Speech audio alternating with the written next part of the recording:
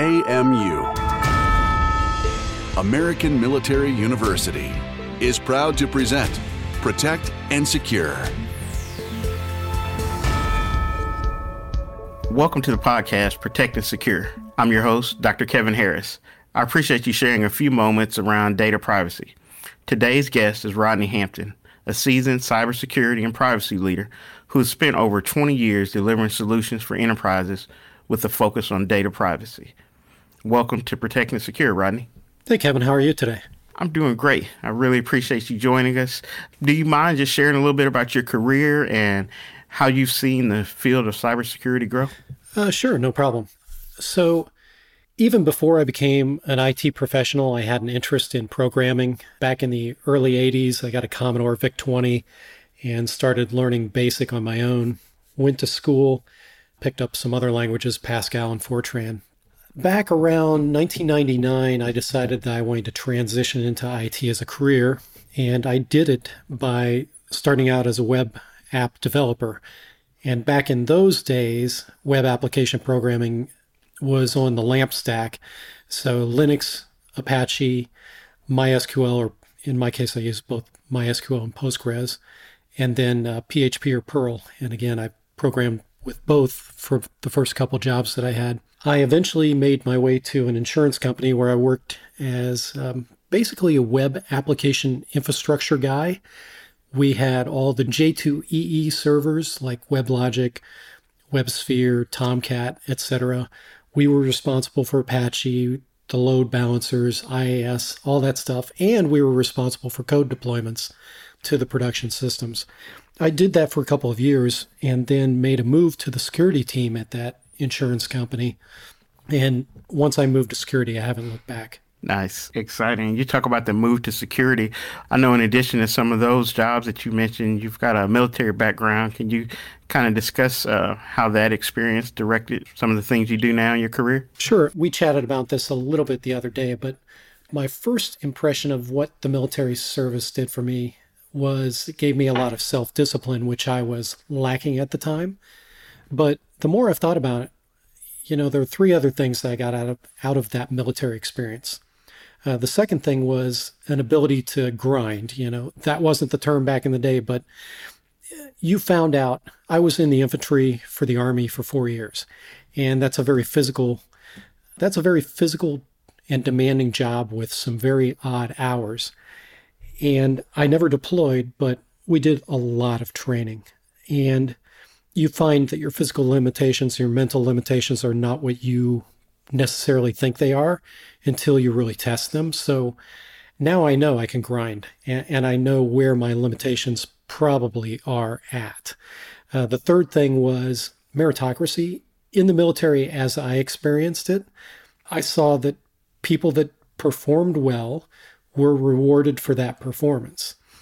That's not necessarily everyone's experience in the military, but it was mine. And then the fourth thing, and I think the more time has progressed, the more I see this as the most beneficial thing, and that's teamwork.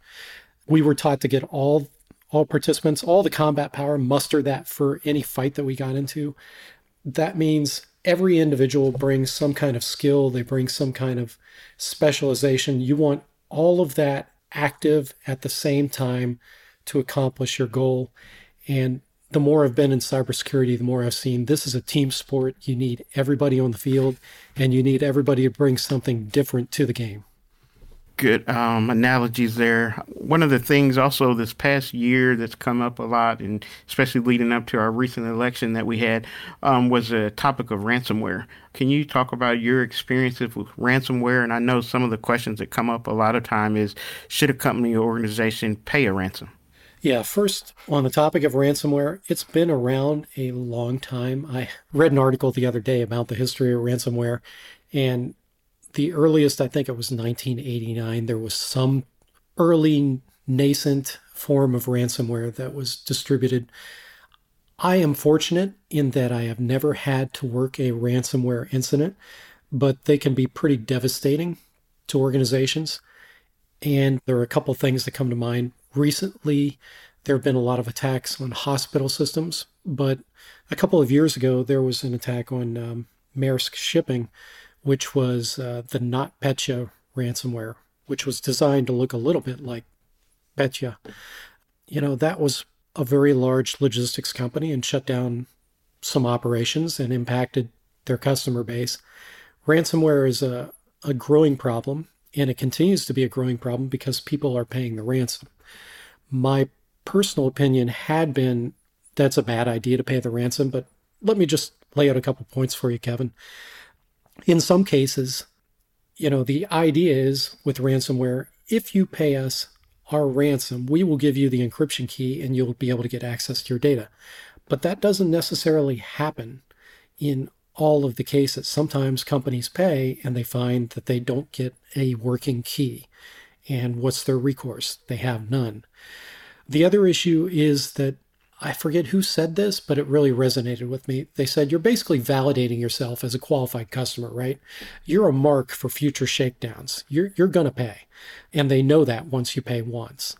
And that's going to get around in the criminal underworld. And then lastly, this is something that not a lot of companies were aware of, especially smaller companies. But since I worked in the financial services industry, I'm aware of the Office of the Treasury, and what they have is the OFAC. And OFAC's job is to basically enforce this specially designated nationals list. Persons and entities that are threats to national security or harboring terrorists, etc. But OFAC has the ability to impose civil penalties for sanctions based on strict liability. So even if you're a company that didn't know that by paying this ransomware to this person that's on the SDN list, you should have known. And so OFAC can potentially sanction you with some civil fines. And that's not only companies, that's individuals too. Hopefully that kind of hit the high points for you. Yeah, thank you. Yeah, just a big concern to companies and individuals. And when you talk about individuals, I know a lot of times we think about organizations and big corporations, but with the explosion of IoT devices in the home really brings that importance to the consumer.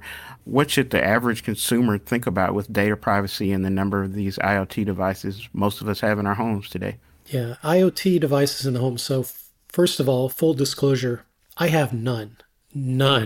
So I'm kind of atypical. I guess I am a bit of a Luddite there, but Siri is turned off on my phone. Siri is not listening. We just recently bought a smart TV. It has the ability to hook it to Alexa. That's turned off. I have none of it on my network. Those people that do have it, just be aware those devices, A, you should keep up to date. B, you should probably statically assign the IP if you have access to the router to do that. But just recognize that they can be a pivot point for attackers within your home network, which wasn't as big a deal before work from home, but now it's a bigger deal for companies. The other thing is your devices at home, they are gathering data about you. You are a source of revenue for them, and they are going to sell that data to somebody else. If you look at the terms of use for most of these consumer IoT devices, you're giving up your privacy, essentially. Once you have given that up to some other entity, how do you get it back? You really can't. So they're able to produce profiles of you and your family and distribute them for cash. I am just fundamentally opposed to that. Thanks. It's definitely, I think a lot of people don't realize the sheer fact that they're using these devices, what they're giving up for these. And a lot of times I think they're just nice toys to play with. And so definitely is something everyone should keep in mind. Thank you for listening to Protect and Secure. I'm your host, Dr. Kevin Harris. The cybersecurity field needs versatile professionals to keep up with new and constant cyber threats. At American Military University, you'll acquire vital certifications, foundational knowledge, and the cutting-edge skills to protect and defend your organization from harm. Start making a difference in the world of cybersecurity today. Apply now at amuonline.com. Welcome back to Protect and Secure with today's guest, Rodney Hampton. Rodney, I know we talked a little while ago about your background, and I know you've got a legal background as well. It brings up an interesting question. Do you see any recent legislation bringing about change in data privacy? Yeah. There are two things that are really interesting that are happening legislatively. Now, the day that we record this is really close to a ballot initiative that was put on California's ballot. It looks like at this time that ballot initiative is going to pass. And it was brought by Alistair McTaggart and the others that were behind the ballot initiative that eventually became the CCPA. And what I'm talking about is Prop 24 in California, which is the CPRA, which is going to give additional consumer rights of privacy, and it's going to impact companies that operate in California. That's one thing. The other thing that's interesting, and it's stuck in committee right now, is up in New York. The New York legislature is considering a piece of privacy legislation that has buried within it the idea, a concept that's really exciting to me called data fiduciary. And what that basically says that if you're a company that takes data from your consumers, you have to treat that data as if you had a fiduciary responsibility toward those consumers. In other words, you've got to put the consumer's interest ahead of even your own interest in that data. I think that's an interesting development. It will be interesting to see if it ever gets out of committee and gets passed by the New York legislature. But I think that's a path forward. Instead of having numerous different state laws and maybe some overarching privacy legislation at the federal level, imposing a duty on companies and making that consistent could be a much simpler approach in the long term. So that's my read of things right now, Kevin, as far as what's interesting and what's not. Well, that's great that at least we see there's some conversations and some movement to keep this on the forefront legislatively. So that's a great thing there. Another topic that we hear about a lot of time is the convenience of the cloud. And so I know there's risks there that get brought up a lot of times. I think some of the times those are overlooked. What are some of those risks when we talk about companies and even individuals saving data to the cloud? I actually see with the main cloud service providers, GCP, AWS, and Azure, moving things to the cloud at this point probably would make them more secure for most companies. It's only when you start talking about SaaS providers, which may not be as well architected, that I might have security concerns. And it would go down to how security practitioners take on this challenge under a heading called third-party risk, right? Third-party risk management. And often it's handled through an initial assessment questionnaire, some kind of security risk scoring from maybe one of the vendors that plays in that space, and then occasionally revisiting those vendors to make sure that they haven't drifted security-wise. I think with the proper amount of due diligence from cybersecurity and privacy professionals, that the risks of moving things to the cloud are manageable. Yeah, that's great. I think a lot of companies are looking for that assurance when they're making that decision, where to put their data. So that's great. Thanks for sharing that. And as you're sharing advice, what advice would you have for people that are looking to enter the field and go into security field? Two things. First, stay humble. And here I talk to a lot of people around the state that we live in about their cybersecurity program. And occasionally you run into somebody who thinks they know all of the answers. And frankly, it's impossible to know all of the answers, especially since attackers are evolving their techniques on a daily basis. The regulatory environment has gotten very complicated in the US and worldwide. It's impossible for somebody to know it all. So stay humble. And that dovetails with the other point I'd like to make, which is seek allies. Find people that can bring you up. You don't have to be the smartest person in the room. Find people that are and learn from them and be willing to be in that discomfort zone, right? I'm in the process of going through getting some certifications in AWS because I just see the cloud as being unavoidable at this point. I think a lot of on-prem architectures are going to go away. So I'm trying to put what I would call pitons in the wall as I climb up this wall that is my career. I'm trying to make sure that I don't fall off of the wall and descend too far. So getting additional certs. The people that I am going through that process with at my company are my allies, right? If I have a question about this upcoming certification exam, I can reach out to one of them. We have a very collegial environment where I work. And you kind of need to build that. If your culture doesn't have that kind of free interplay of ideas and free sharing of things, then you've got to build it if you're the security or privacy leader. Yeah, I definitely agree with you, Rodney, that, being somewhere where there is that collegiality that you can reach out to different colleagues and team members does make all the difference. And so thanks for bringing that up. And when you talk about some of that learning that's required, professionally, kind of had me think that as a general consumer that may not be in the IT or security space, what about learning or things that just a general user might want to make sure they're aware of when it comes to their data and data privacy? Right. I think people would be amazed if they were to simply put in their first name, middle initial, last name, and first name, full middle name, last name, and their email address, and do Google and Bing searches on those, and just see what the footprint they have out there actually is and how much people can find out about them using just a few simple queries.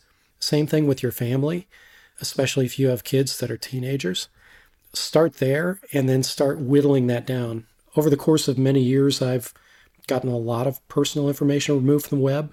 I've been fairly diligent about it. It's not easy to do, but it can be done. That's one thing I would do to protect my privacy. The other things are obvious, right? With social media, turn on multi-factor, watch what you post. Don't have geolocation on your photographs. Do the privacy review on Facebook. Occasionally blow up your social media and start over with a fresh account. Those kinds of things can do a lot to make it harder for somebody who wants to target you to get too close. Great recommendations. When you talk about working to have information removed, what's kind of the best process there? Is it just contacting the search engines directly, or? You can't really remove the search results directly from the major search engines. As you could, back in the day, you could flag a page and perhaps have them rescan it once it's removed. Now that ability is gone unless you're the quote-unquote webmaster of the site. But what you can do is go to these sites like White Pages and People Finder, etc., and each one of them has an opt-out process. Most of them can be done online. Occasionally, you'll run into one that will want a copy of your driver's license. And with those, make your choice, whether you want the information removed or if you're fine with it remaining out there. Perfectly. Well, we appreciate you sharing some of that and helping us protect ourselves, especially when we think about our physical security, protecting if someone can actually target us physically as well as online. So thanks for sharing that. And thank you for sharing your expertise and perspective on this issue. Thank you for joining me on today's episode of Protect and Secure. Kevin, you're welcome. It's been a pleasure. And thank you to our listeners for joining us. You can learn more about these topics and more. Continue to tune in to Protect and Secure. Be well and stay safe. For more information about our university, visit us at amuonline.com. Thank you for listening. AMU, American Military University.